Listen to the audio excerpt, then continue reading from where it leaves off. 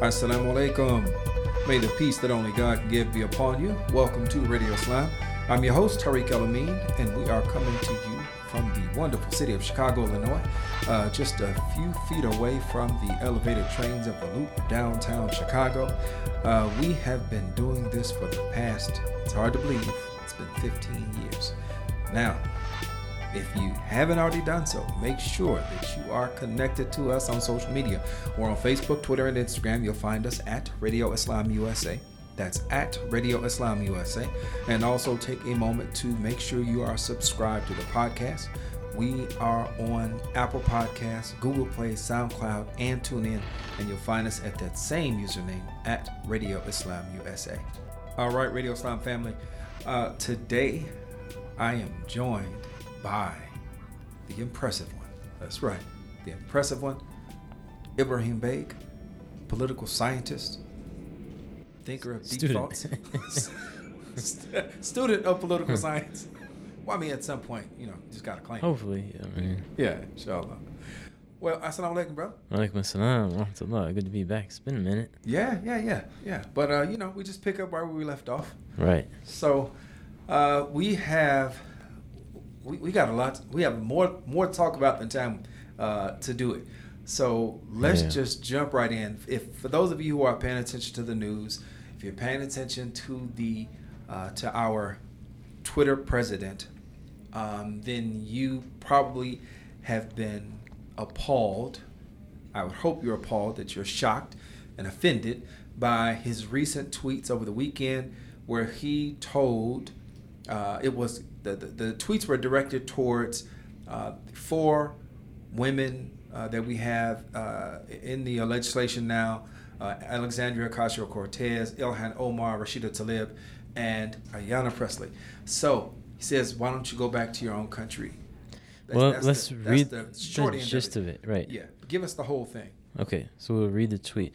Now, before I read it, I would just say, on my time at Radio Islam, the episodes that I've been on the air with you, I think I've tried to convey this sense, the outlook that I have, that I'm not against, I'm not anti, right or whatever. I'm not vehemently just trying to attack Trump and everything that he does. Sure. I'm trying to be objective. I'm trying to be neutral as much as possible, which, as we've mentioned before, doesn't mean being silent when something wrong happens. Right. Okay. But then something like this comes out, this racist tweet comes out, and people have said that these are racist tropes in the tweet, and I disagree. Okay. I think it's actually white supremacy pretty much laid bare and made plain for the whole world to see. Mm-hmm. This is not just a trope. This is just blatant racism. Right. And the audacity of some people that I've heard in recent months, I think their argument is kind of along the lines of, well, if they didn't use the word racist, R-A-C-I-S-T, then how can you say it's racist, which is really nonsensical. Yeah. But anyway, I think it's, like I said, it's worth reading the actual text of the tweet. Mm-hmm. So here we go.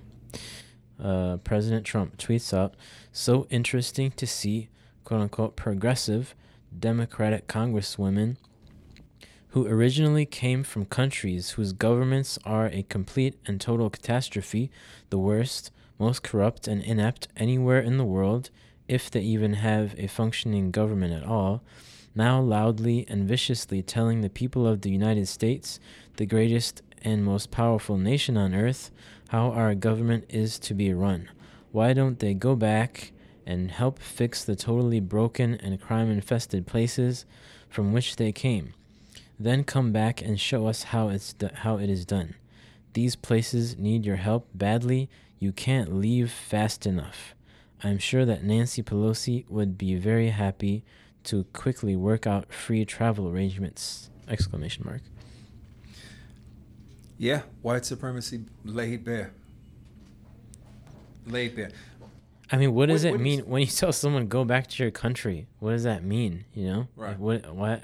If that's not racism, what is? Yeah. By the way, worth noting, which everyone knows already, 3 out of the 4 congresswomen he's referring to were born in this country. Yep.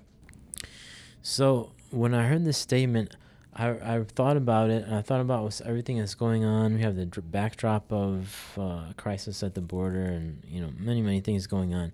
But I just tried to look at this statement in itself and the implications that it has for our country, and I came to the conclusion that it's damaging in three main ways, and it really erodes the fabric of our country in three ways, which are, one, of course, the most obvious layer is racism, and the second is it points at a corrupted form of patriotism, and the third way is that it points at a rupture in the way the country is governed. Start with the third one. Start with the third one? Well, no, let's start with the first one. Well, the first one. Go to the first one. Well, let's both talk about the first. Okay. So how did that make you feel? Okay, the third one really hit me. Right. The first one in terms of the second was a corrupted form of patriotism. Yeah. And the first one was racism. Mm-hmm. Well, racism is kind of hackneyed. We've been talking about racism forever. Doesn't look like it's going anywhere right now. It's certainly not in this moment. Trump has been referred to at one point as a closeted racist. Mm-hmm. Now much more of an obvious one. Mm-hmm. So it's not really too much I can add to that. I mean, yes, he's obviously fanning the flames of a base, whether it's a minority of the country, still he's fanning the flames of racism for them. So yeah, that's. I mean, I was actually willing to try to give him the benefit of the doubt for a while as just someone who is very old and privileged and just out of touch with reality, out of touch with people who are not like him. Yeah. But it becomes harder and harder to give that any kind of benefit of the doubt. What do I do now? People are basically telling you, go back to your country, the country that you're not actually from. Right. You're born here. So I guess it points to this notion, which is racist, that you're not truly an American. You're an American citizen, but you're not really an American unless you're white, right? Unless your great-grandfather or whatever people were born here. Yeah. Like you could be born here, but you're not really an American unless you're white. I don't think it's white. I don't think it. I think it is, right? But I think more importantly, it's the coded language of American values, mm-hmm. right? To accept American values means to accept a particular world order, and not only a world order, but to accept a particular hierarchy within our nation. So that, to me, is probably the most. That's the real nugget in there for me. It's the value system that they want you to have. I think you're actually going into number 2, which we talked about, is a corrupted form of patriotism, in which questioning the country or questioning what's going on in the country, questioning the policies of the government by anyone, is misconstrued or deliberately misinterpreted as being unpatriotic or as hating America. Mm-hmm. If you've been paying attention to what people are saying about Congresswoman Omar, she's day and night accused of hating America and trying to take down America, and being ungrateful to this country, the United States, that gave her refuge. And it's extremely disturbing mm-hmm. for people to equate questioning of policy and questioning of problems, pointing out problems that our country has, with hating America. Right. It's funny. We just a couple of weeks ago observed as a nation Independence Day. Mm-hmm. Right. Now, of course, there's always going to be conversation. There's sub levels of conversation around independence, particularly when it comes to people of color, African Americans in particular, and how that relates to. And they bring up Frederick Douglass and his what does the Fourth have to do with the slave? That whole that speech. But that's all rooted that 4th of July, the Independence Day, is all rooted in that stand the founding fathers took, and really saying that we don't agree with the way we're being treated. I mean, it was dissent, right? And that's what we're celebrating. We're celebrating dissent. Mm-hmm. Declaration of Independence. You have a right, a responsibility to push back against oppressive forms of government. Either to check them, and if necessary, to overthrow them. Right? We never want to have the overthrow conversation. Right? We're not trying to, push that. Right. But today, for anybody to think that you call yourself to call yourself an American, and to be unaware of the history of how the United States came into existence, the spirit of dissension, and resistance, and then to look at people today who dissent, along lines of justice and equality, and to say that somehow they're not American, to me it just kind of it just represents this lack of like the inheritance, the legacy has been lost on an entire generation of people who just who don't get an idea that actually started what we have today. By the way, I wonder what these people who are against dissent are going to do if a Democratic president gets elected. Are they going to stop dissenting? I don't know. I doubt it, because they didn't do it before. But yeah, like you said, dissent is something important, but I don't even think we're necessarily at the level of dissent. It's something even more restricted. We're talking about just disagreeing with certain policies, and being alarmed over what's, for example, happening at the border with people being mistreated and put in cages, etc. Just the notion that you have to agree with whatever is happening in America, all of it, in order to be a true American. So first of all, you have to be white, and you have to agree with the government, basically. Now, I actually separate, in what little I've studied of political science, I've learned to separate, in my opinion, between love for a country and love for a government, right? You don't have to be loyal to the government as much as you have to be loyal to your country. That's a different thing, right? When we say country, what are we talking about? We're talking about broader ideas, the people, right? The land. When we say government, these are people who are elected and appointed by elected officials to basically just manage the affairs of the country, right? The government is not the country. Being loyal to the government is not tantamount to being loyal to the country, or vice versa. But doesn't our government represent our country? The government is elected and appointed in order to manage the country. I know, but what I'm saying is that our government, our governmental system, our system of representation is unique around the world, right? I mean, you look at the... kind of. I mean, there's some unique points. I mean, people go to the polls and they elect people that are going to represent them and stuff. Mm-hmm. But I mean, we've got this bicameral, structure. We've got the checks and balances, between the three branches of government.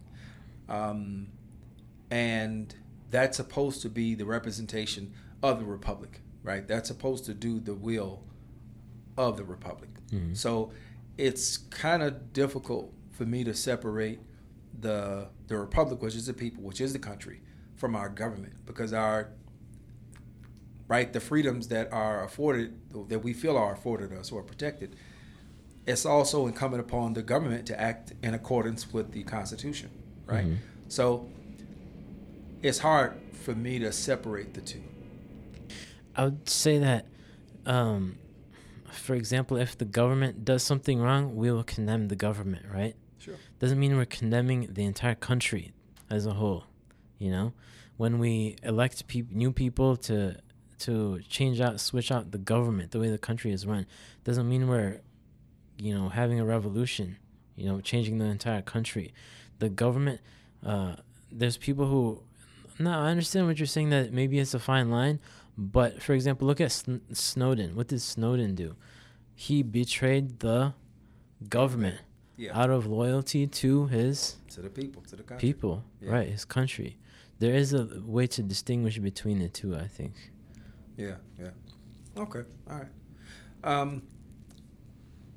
Going a little bit further, when I think about his tweets, his attacks, what it also shows when I mention that there is I think for the masses, that there is a divide that exists between them, between us and the history. I mean, between us and just some of the simple things that, like, how many folks do you think, the percentage of people would you say know what the Bill of Rights are? Like all 10 amendments? Yeah, could name all 10 amendments. You say it's half? Half the people? You think half the half the people, if you were to just walk outside and ask half No, the people, most no. people could say. No. I'd probably agree. I think it's probably like maybe a quarter. Less than that, probably 10%. Yeah. I mean, but when you think about that, not knowing, having that history, not that historical footing, why would we expect that these same people would have an understanding of of actions that have been taken place on our behalf around the world that have impacted other governments, other people, right? Mm-hmm. And then have made it so that those people could not stay where they were at, and where they wind up at. They wind up coming here, right? Because this was, this is where the fire is coming from. America's not burning, right? We have other places that have been impacted, but to mention one of those places, like you talked about, so Somalia, right? Representative Omar, she's originally from Somalia. I wonder how many people are aware of America's involvement in Somalian government, right? In a country that had a democratic election and was on its way to doing what democratic countries do, right? Operating autonomously. Somehow that ended rather abruptly, and then they have been mired in just turmoil since that point. I wonder how many Americans are aware of our involvement in that situation. That's just one. Yeah, we're talking about the crisis at the border too, right? What happened in the countries in Central America? Let's go back to NAFTA. Yeah. All right? Let's go back to North American Free Trade Agreement and see how that impacted all of those Central American nations, their government, their economies. Yeah, well, NAFTA impacted Mexico specifically, but in Central American countries where people are escaping from right now, there was regime change, which was a direct result of U.S. policy and U.S. involvement in the region. So those governments who took over, that led to a chain of events in which the place became so unsafe that now people are trying to escape and come over here. Yeah. And we see how they're being treated. Yeah. Now, you recognize, like, for us, what the conversation that you and me are having right now, people accuse us of hating America. Sure. But what is it? What does a love for America look like? Right? What does that really mean? Because before there was a United States of America, I mean, as we know it today, right? You had these 13 colonies, right? Then you had the states joined together. Independent states, not centralized. Why did they do what they did? They did what they did because they felt like they weren't free, right? They didn't do what at the same time they were, they did maintain slaves, right? So you had this barbaric institution of slavery going on where they were oppressing other folks while fighting for their own freedom. Yeah, life is like that sometimes.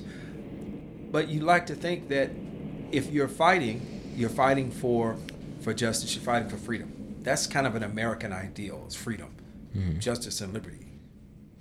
Well, I honestly, I like the fact that there's no litmus test about, what's your love for America? What is your percentage of love for America, whatever, Yeah. It's about loyalty.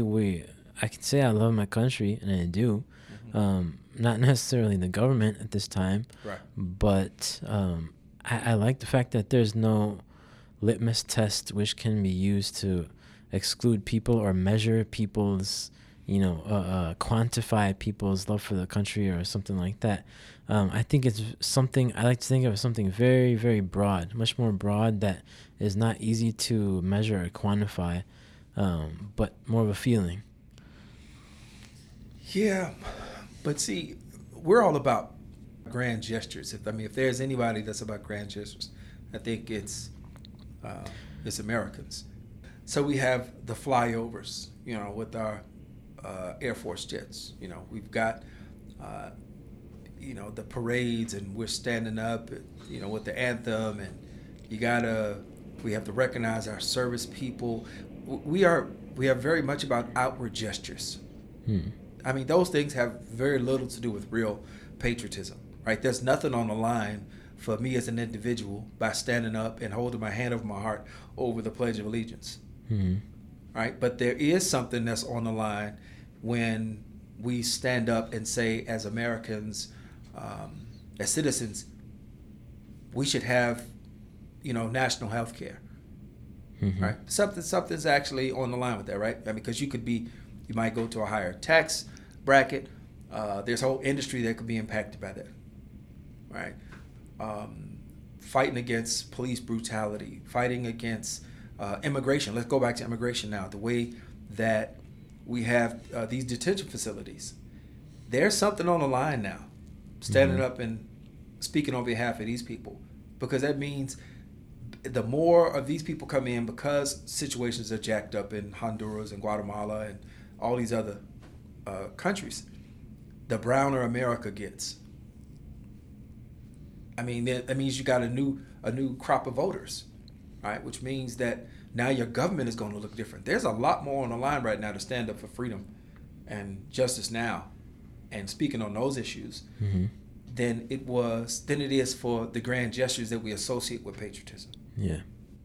How about we take it back to faith, right? In our faith, we are charged with the duty of enjoining good and forbidding evil. Right.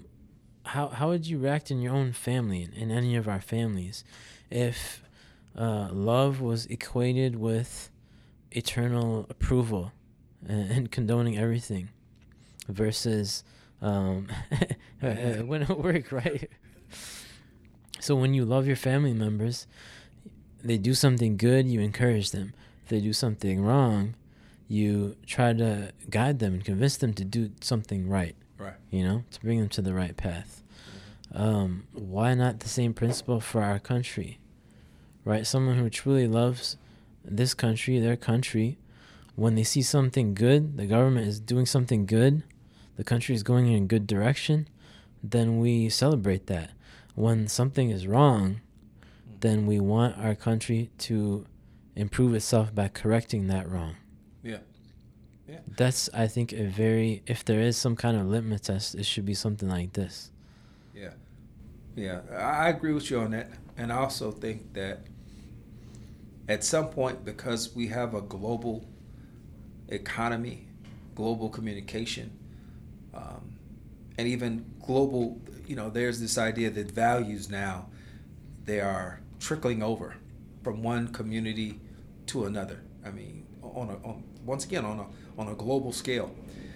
At some point, somebody, and I think this is where the United States is situated best to be able to do it, being one of the youngest governments, in the world. Somebody has to say that I love humanity more, right? Humanity has to be it has to be the top, right? It's got to be at the top of the list.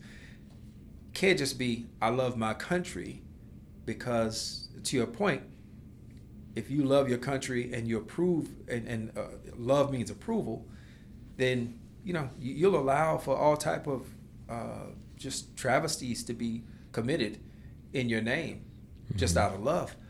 But if you're thinking about humanity, and I think those are the issues that we're looking at, most the ICE issues, the violence, all these are all issues that are about humanity. So I think if we can refocus ourselves and move to that point where that becomes the representation of what it means to be an American, then I think that could be something you could say I love, because it's bigger than just geography. Sure. Now, before we get to the third point that I was going to mention, I wanted to share a quick story that I heard on one podcast. It was a podcast I was listening to on YouTube. They had a guest on there. I'm pretty sure it was like a liberal podcast, but he had a guest on there. This guest was an expert in Roman history, right? History of the Roman Republic and how the Republic ended and this new empire started, right? And so they were talking about, I think the message he was trying to get at was, at the end of the Roman Republic, just right before the time of Julius Caesar comes and he becomes the dictator. I guess more or less on the premise that the country has become so violent, the system of government, people are like killing each other, and this political violence is happening and people are lashing out, so that this strong leader needs to emerge and basically like rescue everyone, even if that means getting rid of this quasi-democratic system that they had, right? Which was the republic system with representatives. Even if it means kind of putting that on hold or muzzling that to a large extent, that's what needs to be done in order to save us from this political violence that's taking over the country. So, and I was always, as a kid, fascinated with Roman history and ancient Greek history, which is another conversation. I don't know why, I just was. So I'm a sucker for that kind of thing.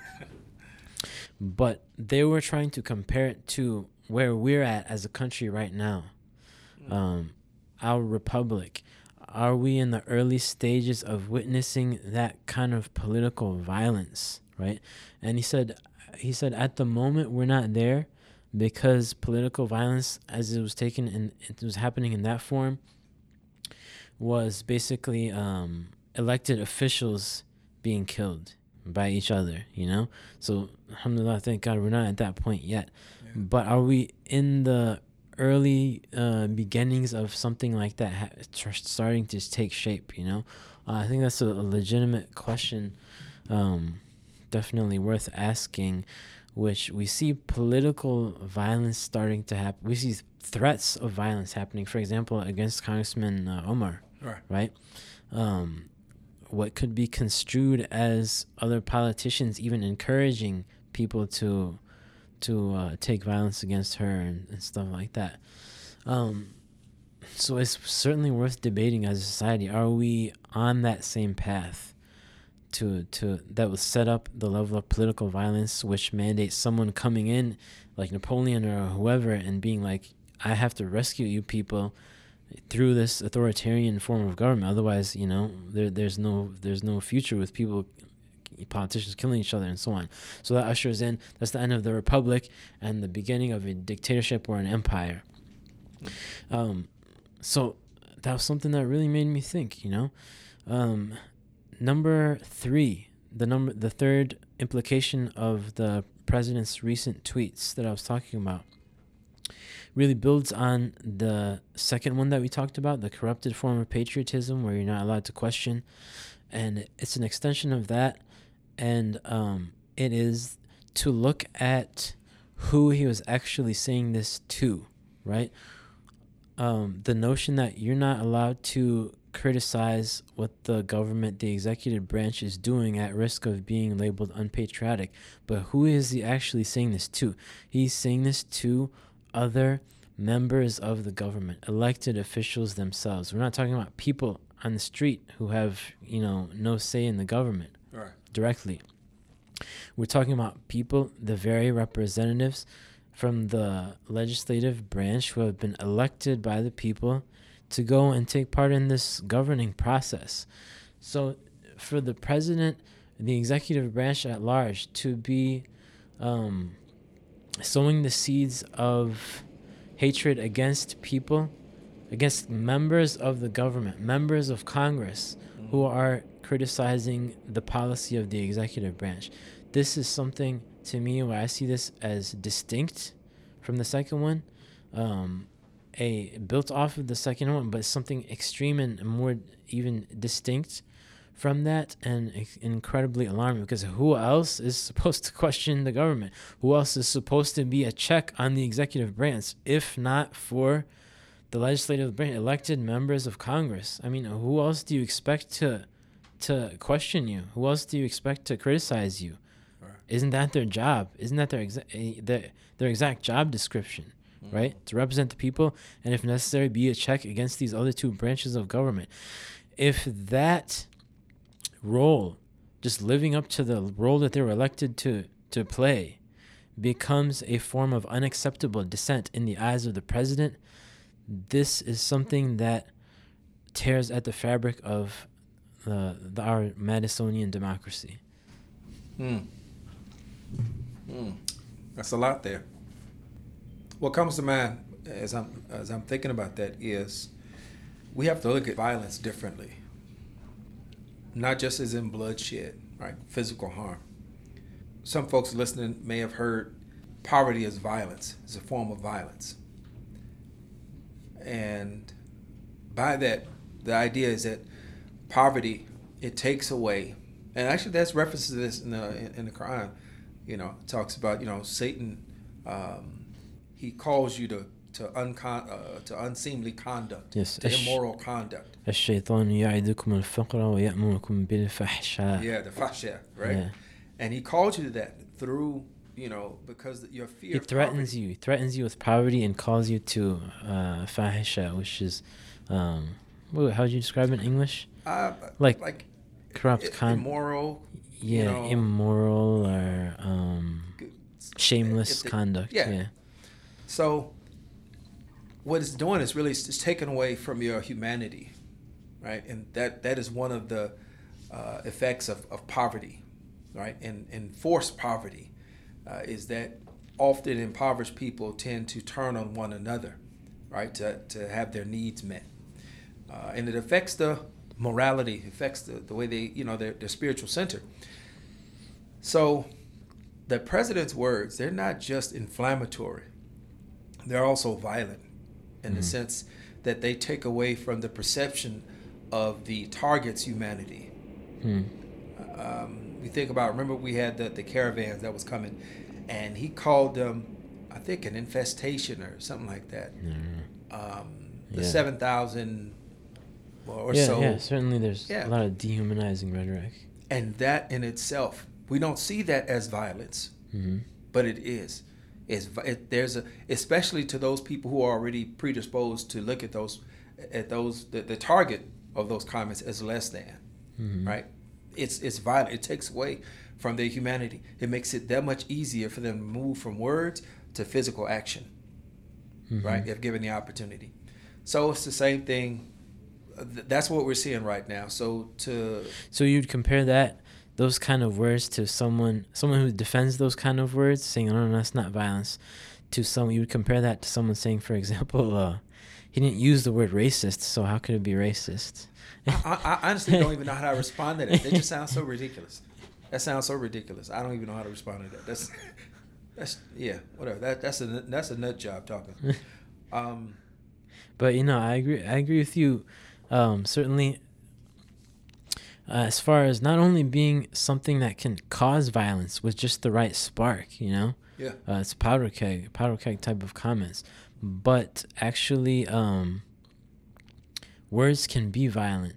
Yeah, that's what you're saying, right? Yeah. Words can be violent. They can have the effects, right? And what is the effect of, right? You think about violence, you think about physical harm, bloodshed.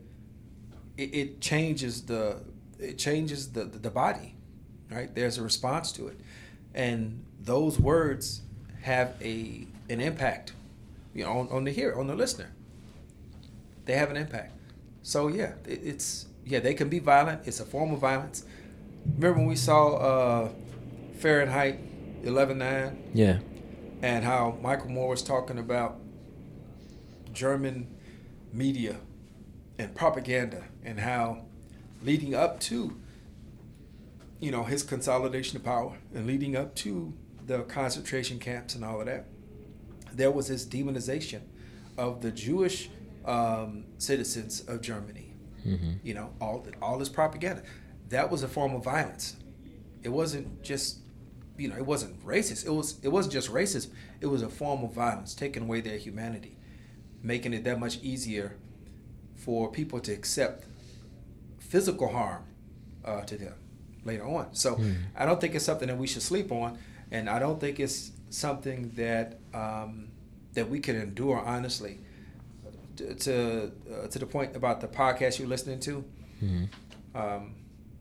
yeah, we may not be at the point right now where we have elected officials being gunned down, and thank Allah for that. But given another 4 years, give this guy another 4 years in office to continue talking the way he does, continue with those violent statements, and see what the impact of that, what that is. That may take us somewhere, somewhere else, a really dark place, if we were not already in a dark enough place. I mean, we're on the path. Where does that path lead? It leads somewhere, right? Yeah. We don't know exactly where it leads. And we're also not so fatalistic that we say, there's no way to change the path that we're on either. But we're on a path right now. There's a certain trajectory. Where does that lead? It doesn't appear to be anywhere good.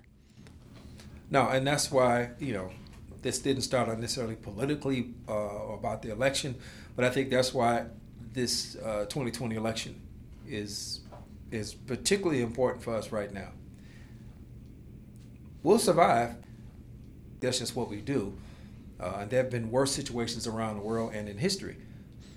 But I don't want to go through that if we don't have to.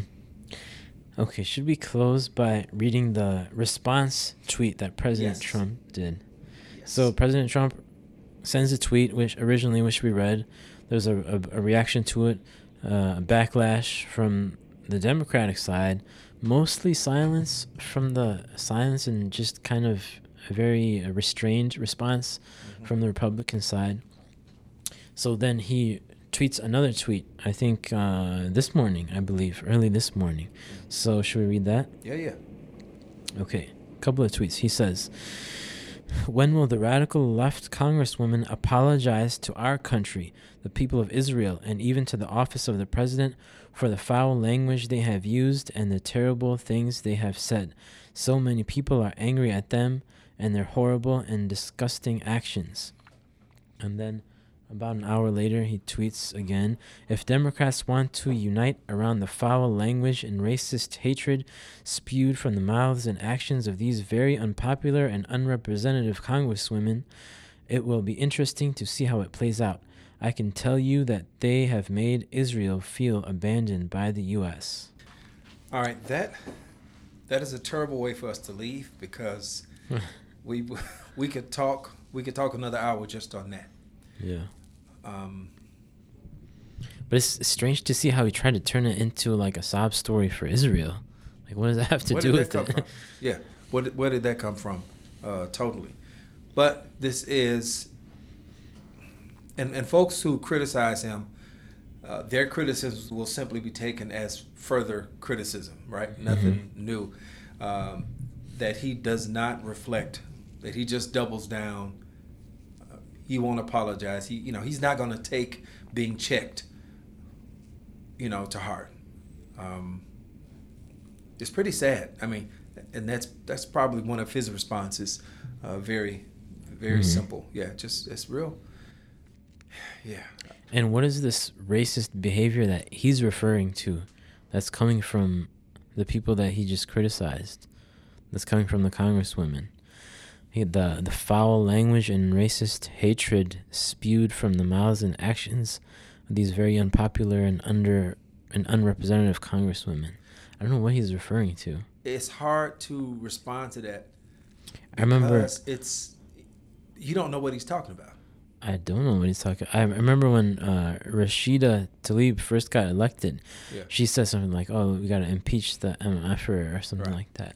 Oh, when Ilhan Omar, when she said it's all about the Benjamins. That was a long time ago. Yeah. I don't think Ayanna Pressley has said anything Yeah. I don't recall Alexandria Ocasio-Cortez saying anything. No. So I think the guy's living in his own world. But, you know. Well, let me just close my thoughts with this. Okay. We talked about the many reasons why this is alarming and how it damages our country, how it damages the fabric of the democracy, in my opinion. But one last thing that really is troubling to me and saddening to me is the fact that I know there are millions of people in our country who are cheering this on. They're happy and they're laughing at people like me, and they are cheering on the president as he partakes in this level of open racism. Yeah. I'll add that people get the leadership they accept. And that's often, I guess you could say, it's the leadership they deserve. I'd like to think that we deserve better than what we have. Because what we have, what's the best way to say it? What we have sucks. It just absolutely sucks. It goes against the ideas of pluralism. It goes against democracy. It goes against everything that we'd like to think makes America, even with all of the problems that it has, but that potential, city on the hill, where people are still trying to come here, even while we have these right-wing